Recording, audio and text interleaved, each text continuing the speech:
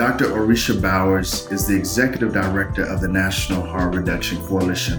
Moreover, she is a lifelong advocate and activist dedicated to the liberation of Black people of all walks of life and their health and humanity. Dr. O, as she is affectionately known, is a mother of three and loving grandmother of one, as well as a spiritual mother to many nieces and nephews, sons and daughters in the community. Please help me welcome Dr. Bowers to Reimagine the Response podcast. How are you? I am blessed and highly favored. Yes. It's a good old Southern response. That's a good, that is an amazing Southern response. Talking about that Southern response, what does being blessed and highly favored mean to you in the context of Black liberation? When I say blessed and highly favored, honestly, I think about, here I am, a Black girl from South Memphis, who had many people to take out time to teach me stuff that I didn't know, to take a chance on me when they weren't sure and they didn't quite know, who can talk in the boardroom, who can talk on the corner in the crack house, who can speak to, those who have more degrees than a thermometer, and who can speak to those who don't have a degree at all. I'm blessed to be in a place and have a platform to do that. And I'm favored to be trusted to be able to do that. Wow. When I looked at your bio, and many of our listeners heard about your work, and at the end of the bio, you mentioned many sons and daughters in the community. And I don't affectionately call myself one of your sons, but my initial work began around you in Memphis, Tennessee, doing HIV testing, round white meetings, you taking me to the corners, you exposing me to a different context. You were able to show me how data lived. We read in textbooks around the impact of HIV in our community, and we see presentations at conferences, but under your tutelage, I was able to go see community. Where does that drive come from in you? Where does that passion for community come from? Honestly, it comes from a long line of Black women preachers. My great-grandmother was a missionary in the country in Somerville, Tennessee. And she was doing that work when women were not considered capable or even allowed to be in community. But she would go from house to house and preach. And she, was very instrumental in helping my mother to find her ministry calling. And so I learned how to do that from a very young age from my mother and my grandmother about how to really, what we say, meet people where they are. But what they meant was go to where they are. Don't always expect people to come to you. Don't be afraid of people. Don't be afraid to embrace people and really try to meet them heart to heart. And so when I first stepped into HIV work, there was a person who was present at that time that was living with HIV, which I didn't know diddly squat really about HIV. I just wanted to do something helpful. And that person asked me, do you really want to learn about this stuff? And from that moment to this moment, I still do my work according to, their first teaching to me was, let me show you how people actually live with HIV. So they took me to get their food bags. They took me around.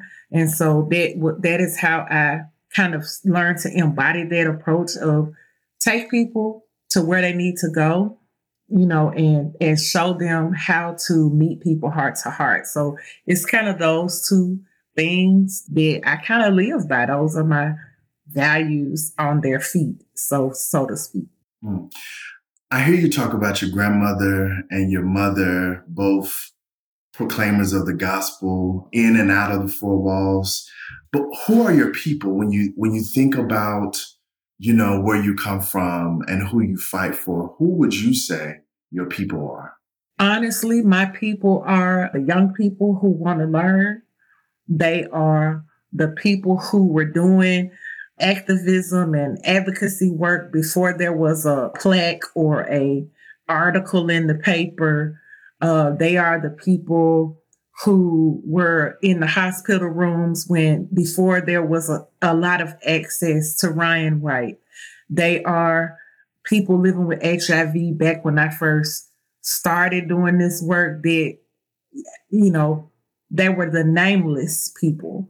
And even though I have crossed over many different movements, being reproductive justice, harm reduction, reproductive health, reproductive rights, like I've run the gamut.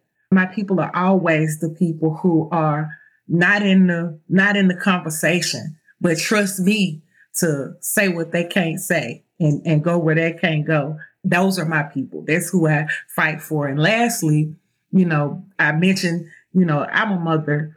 And so I do this work because I will never see the world that I want them to have access to. I'm going to be dead and gone, but I want my granddaughter to have the things that she needs to be the kind of person that I am helping to raise her to be, somebody who has a voice, somebody who is unafraid, unapologetic, because they don't have to be, right? They can just live and just do wonderful things and have all of what they need to be able to do them. So those are my people. That's who I do this for, because like, why be alive if you're not going to do nothing?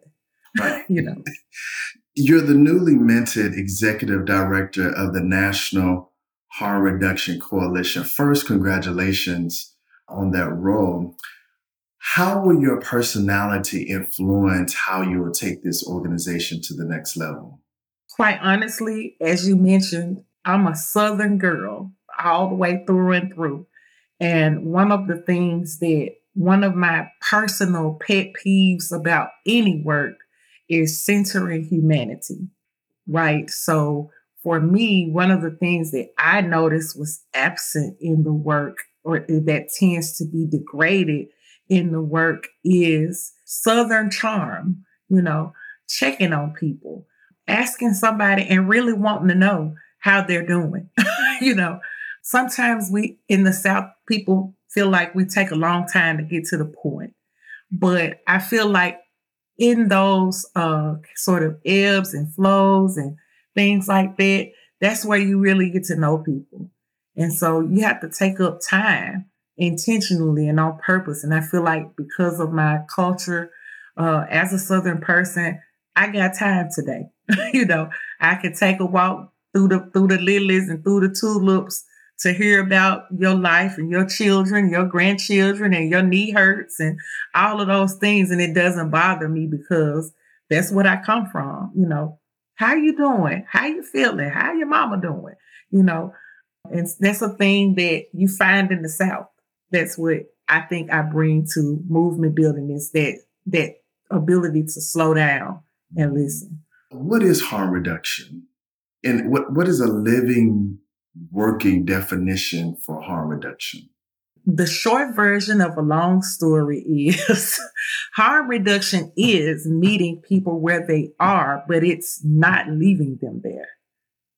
It is finding ways to bring people along with you on the path to liberation. So it is finding out from them what it is that they are, what it is their priority, what their need is, and really slowing down to kind of help coach people, not tell them what the answer is, but they have the answer, believing that people have the answers to their solutions to their own needs within them, and being a coach, a mentor, somebody, their wing woman, whatever it is, to them to help them find those things for themselves. And so for me, harm reduction is about, helping people unearth what's already in them. They know the answers.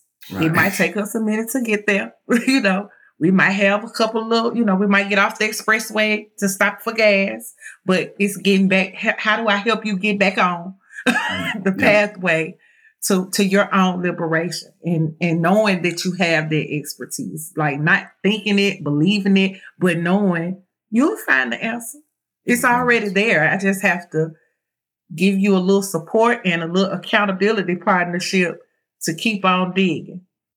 So oftentimes when we hear about harm reduction, it is a very limited conversation around substance use or sex. Could you give us some insight on the many, I believe, areas when we talk about harm reduction? What areas would that cover in our lives when we talk about harm reduction? So I love this question, by the way.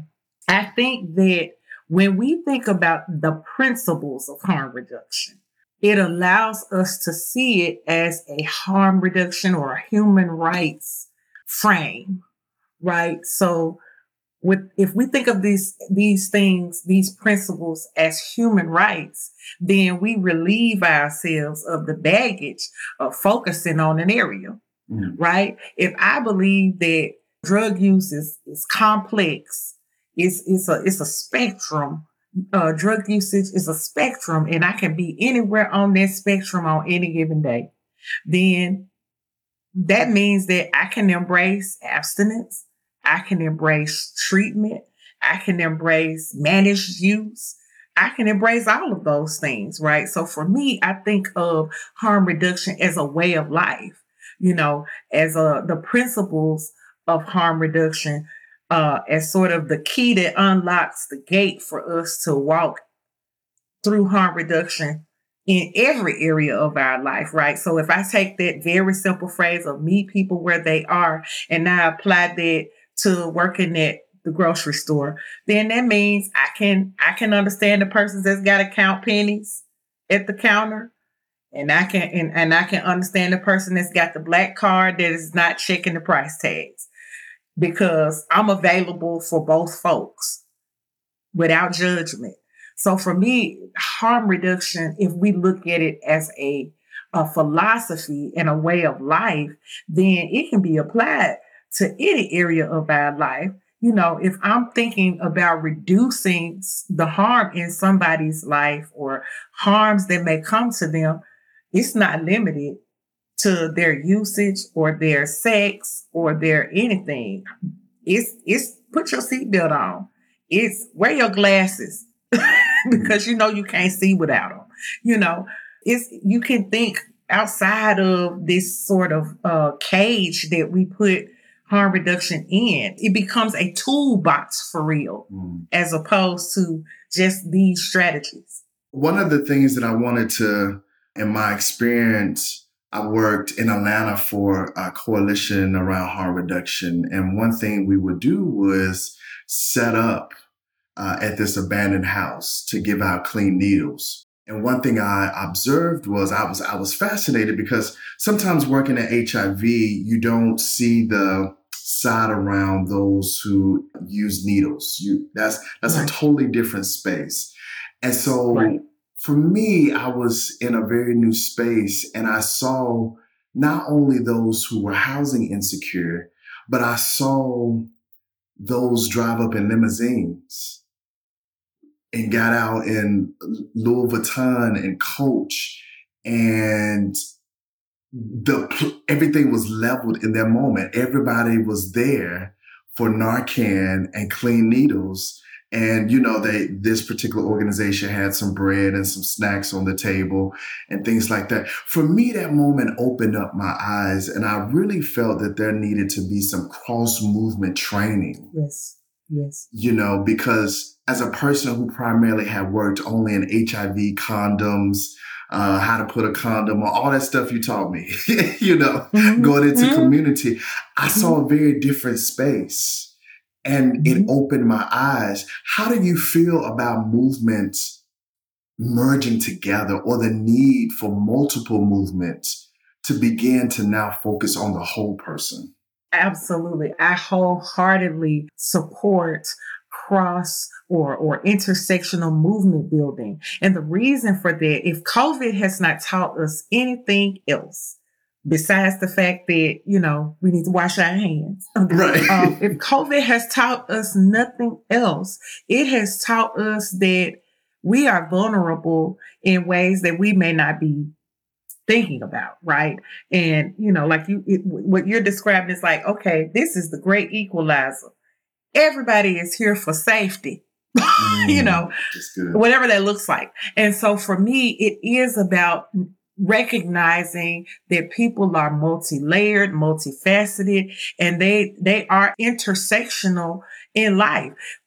We don't have the luxury anymore of focusing on one issue because people are more complex than that. And so if you really break down, meet you where you are, you come up with a number of needs, So yes, it's time for the faith community to be there to talk about spirituality, not just doctrine.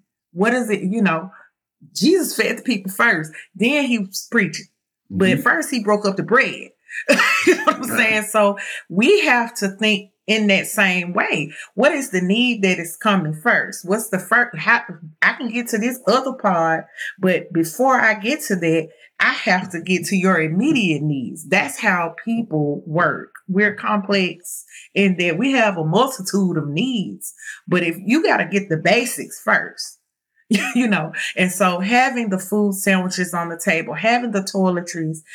One thing I learned from working with grantees in the Help Connect program was that when COVID happened, rapid response wasn't just going to people who injected drugs. We were paying light bills for people. We were passing out toiletry bags to people. People needed groceries. People needed access to mental health. People needed all kinds of things and they needed the condoms, and they needed the syringe exchange supplies. They needed referrals for domestic violence. Like all of these different myriads of needs came up, and our response as NHRC was, you tell us what the needs are that people are coming to you with, and we'll provide you with the resources, as opposed to trying to stay focused on only harm reduction supplies. We had to widen our definition of what rapid response meant. And again, put that back in the hands of the community to meet the needs of the people that were showing up at their program. So for me, what you're describing is we have to be more open to that. What are the people who are coming through that door saying that they need? And if you don't know, it's because you haven't asked. Now let's take a break for today's policy note. Today's policy note. From the very beginning of the HIV epidemic in the 1980s, Black and brown folks' experience with HIV were diminished and underreported. Popular narratives that suggest that HIV was a white gay man's disease rapidly gained traction as the world learned of this novel and at this time deadly disease. And the fact that Black and brown experiences with the HIV epidemic was minimized is not by accident. The legacy of white supremacy and anti-Blackness in the United States ensured that persons through accident of birth benefit from white-centric public policy responses to the epidemic, and that Black people will be left behind. This is why Black and brown communities have been decimated by the HIV epidemic, and this legacy is unacceptable. We recognize that these policies affect effort. However, we recognize that these policy efforts have not been enough to end the epidemic's disproportionate impact on Black and brown communities. In keeping with the legacy of HIV activism, the HIV field has been engaged in conversations on how to organize and mobilize amongst ourselves and in concert with our policy stakeholders on how to thoroughly integrate racial justice into our nation's HIV response. In consultation with our nearly 60-member Public Policy Council, AIDS United began the process of creating a racial justice index in 2020. This index is a tool to measure how responsive HIV organizations across the United States are in addressing racial justice in their respective work. In the coming weeks, we will launch this index to our Public Policy Council. This index is not designed to be the typical DEI assessment to measure if organizations hire and retain a diverse workforce. This index is designed to assess if organizational cultures are designed to support existing staff of color, determine if organizations support Black and Brown community leadership, and meaningful engage in partnerships with Black and Brown-led community-based organizations. There have been notable public policy efforts to address the racial disparities that exist in HIV care and treatment. In 1998, the Minority AIDS Initiative was created to strengthen organizational and grassroots responses to end the HIV epidemic and to allocate funding specifically for HIV services in communities of color. Furthermore, the most recent iteration of the National HIV and AIDS Strategy plans identified the need for expanding specific funding opportunities to Black and Brown communities. Welcome back to today's episode. There's a film I saw a couple years ago called Party Boy, Black Diamonds and Ice Castles by a colleague of mine, Michael Rice. And when we looked at this film, we saw, I believe based out of New York, how Black gay men, I like to say, used and abused. And I don't think that they're the same person. They can be the same person, but I don't think because I use that I am abusing. And so I like to approach these conversations, one, acknowledging that I know that my brothers and my peers are using. And I recognize coming out of COVID and the isolation that is happening, we need to increase our conversation around the use of substances, not to demonize, not to criminalize, but to provide you with the resources that you need to live a healthy life. What work will HRC, your organization, what work do you see that you all will develop or are developing around Black gay men or Black men who have sex with men as it relates to substances and harm reduction? It's a big question, but it's one that we get often. Our perspective is always going to be begin in community with the people who you want to have an impact on. And so, we are constantly in a listening mode. We see ourselves as being a beacon of resources to folks in community to be able to, again, have the resources, the training, the education that they need to be able to go back to their community and do the work that's necessary to reach and help the community. And so, our perspective is always going to be, what do you need from us to be, what do you see in your community as the issue, and how can we help you to get in a position to be able to affect change, whether that be through our grant making work. We'll continue to make grants to low barrier grants to organizations, and we don't require 501c3 if you can have a fiscal. We try to make things accessible from that space to be able to put real money in the hands of people in the community who are already doing this, right? Because we don't assume that people are not doing this work. They may be paying for it out of their own wallets and purses. And so we try to do that for folks in community. We also try to provide information and resources around developing trainings and learning materials for folks who want to continue to learn best practices around harm reduction. So we are offering technical assistance. If your organization or you as an individual want to start a syringe exchange program, we are there to help teach you how to do that. If you need access to community partners that we know of who are already in your community, we try to make those linkages.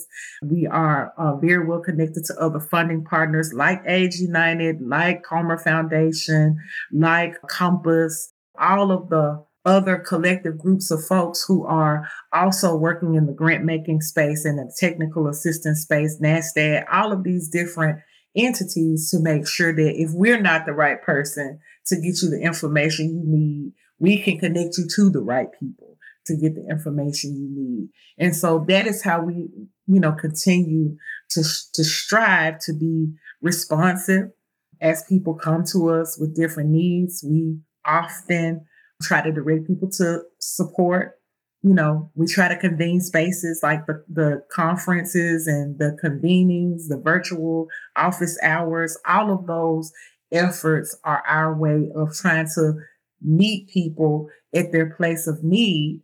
Because of COVID, it's very difficult to get to all of the communities and to get in real time with people. So we try to use technology to make ourselves available. And so, those are ways that we see ourselves continuing to support community, specifically the Black gay community. We have folks on our staff who are a part of the community, but we try to tap in where it's appropriate, right, for us to work in community and work in community with people in community, if that's a way of expressing it, so that we're not taking up space where we don't need to be, because there's a difference between a national organization and a local organization. So we try not to take up space where we're not supposed to. We try to empower, use our resources to empower, but also influence folks in the community to support local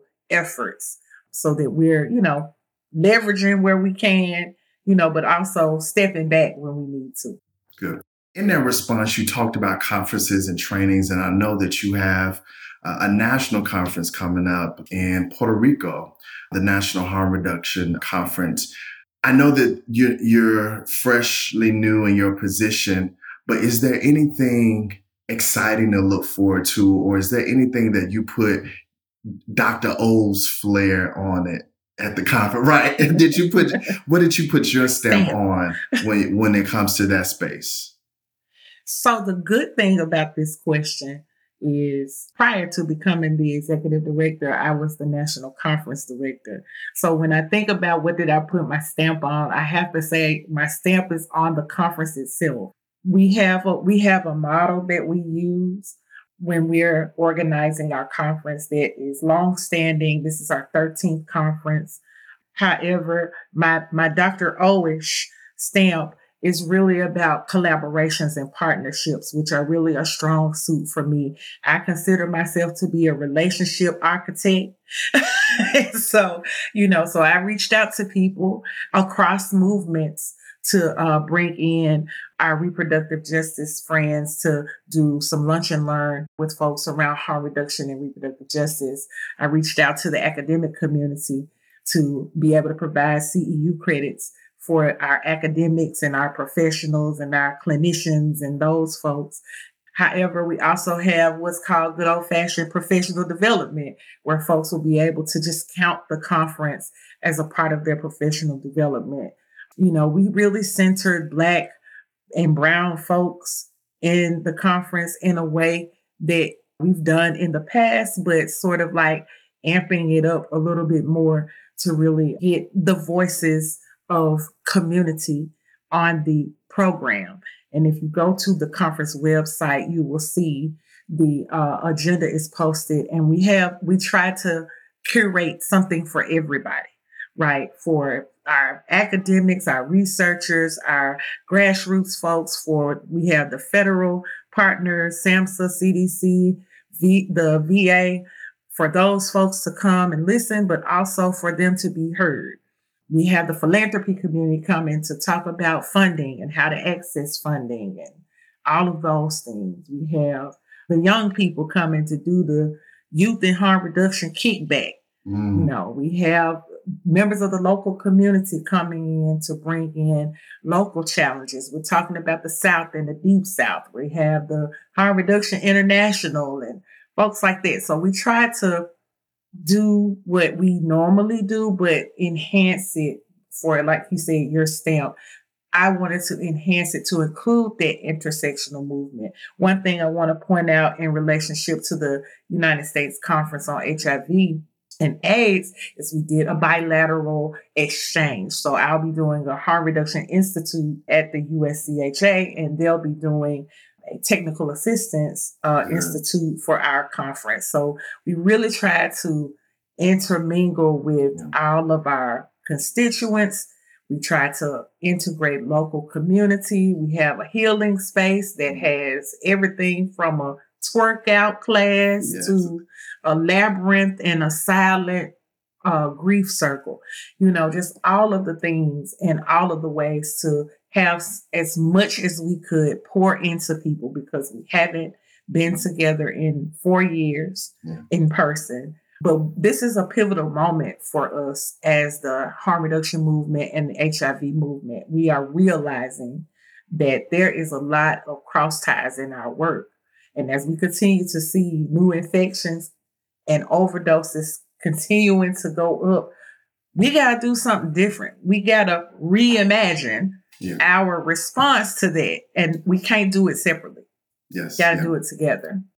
My last two questions, Dr. O, is one, if you could reimagine the response to HIV, if you had this magic wand, how would you reimagine how we are responding to HIV in the South? And the second question is your gift of dance and the dance of celebration that you have.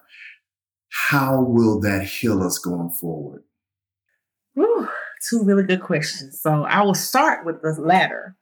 The gift of dance, or dance and movement, I should say, more so than dance. Movement is something that we start doing on a cellular level, right? From the moment that we are released from glory into glory, use your imagination. We are moving in the cellular state. We are energy in the cellular state. And so that is something that we are all born with. Even a person that's paralyzed can move there's still movement. There's still movement happening. Their heart is pumping. Their lungs are moving, even though their limbs may not be moving. And so I always invite people from that space to think about movement as a form of liberation. Right. Even if you're locked up in jail in solitary confinement where there's nothing but you and air and opportunity, in that space, you can be free. And for me, I liken that to harm reduction, that you may be in anywhere on that spectrum of use, but with the right resources and the right tools and the right mind frame, you can be free. Whether you're using for pleasure or whether you're using chaotically, you can still be free. It's just about having the resources that you need. That's good. In terms of how would I reimagine? And I tried to write this down because I believe the Lord gave it to me. But when you sent me this title, I started thinking about the words, reimagine our response. Well, what is re is a prefix, meaning it comes before, right? So it's a prefix with the meaning again. Or it indicates some kind of repetition, meaning we got to do something over and over again. So reimagine means for me to do over again our mental image of what it means to be a person who uses drugs, a person who is living with HIV, a person, no matter how they come, they're still a person. And we have to see over again every person that comes to us, not whatever happened before or whatever we think or whatever we got going on, but who do you see? You got to re-see every person that comes to you. Then also I thought about response. What in the world does a response mean? It's the act of reacting. So not only do I need to re-see each person anew, but I have to react anew every time it's a different person. So my reaction can't be the same, identical. Just like my thumb has a fingerprint and yours has one, they're not the same. So I can put my thumb on that device all day on your phone and it's not going to open. We can't do that with people either. We have to close your eyes and reopen them again and see that each individual. But lastly, it made me think about some additional words like reevaluate. Evaluate means it's a systematic determination or an assessment. How are we reassessing? How are we redetermining what we're going to do or how we're going to do it? Revision. Vision means the state of being able to see. So how are you re-seeing the problem, the challenge? How are we seeing substance use today in 2022, not 25 years ago? That prefix says it all. What comes before you start doing stuff? That's where the work is. That's good. That's good. Each episode, we like to dedicate it to a community or a group of individuals. And I feel like today's episode will be dedicated to survivors of substance use and abuse, survivors who are trying to change their own space and their own community. And so we uplift survivors, but we also don't want to leave out those who are actively struggling and own that. Because sometimes in acknowledging the mountain, we forget about the valley. That's right. And so right now we dedicate this episode to those who are surviving, and we dedicate this to those who are actively working through whatever they need to work through. For those that are working through still, Dr. O, could you close us out with any resource or one particular resource for someone to call if they're working through substance abuse? Absolutely. Any person who is working through something, I encourage you to give NHRC a call. Reach out to us through our social media. We're on Twitter, we're on Facebook, we're on Instagram. Reach out to us. We have staff members who have we have more degrees than a thermometer. All of us have, some form of lived experience or a connection to lived experience. Many of the folks who are a part of our coalition, meaning our community partners, have resources. All we need to know is where you are so that we can help connect you to the people in your local area who can assist you. But the first thing is reach out to us, those of us who understand and who value the act of taking a step, right? We want to make sure we start in the right place because, referrals can get real dicey. So that's why I'm saying reach out to us and we can definitely help you to navigate and find what it is that you may need or someone who can help you navigate to find what you need in your moment of need. Dr. O, thank you so much for your time today. Thank you for having me. And it's good to see your face. Good to see you too. Thank you for listening to Reimagine the Response podcast. Please listen and subscribe wherever you listen to your podcast.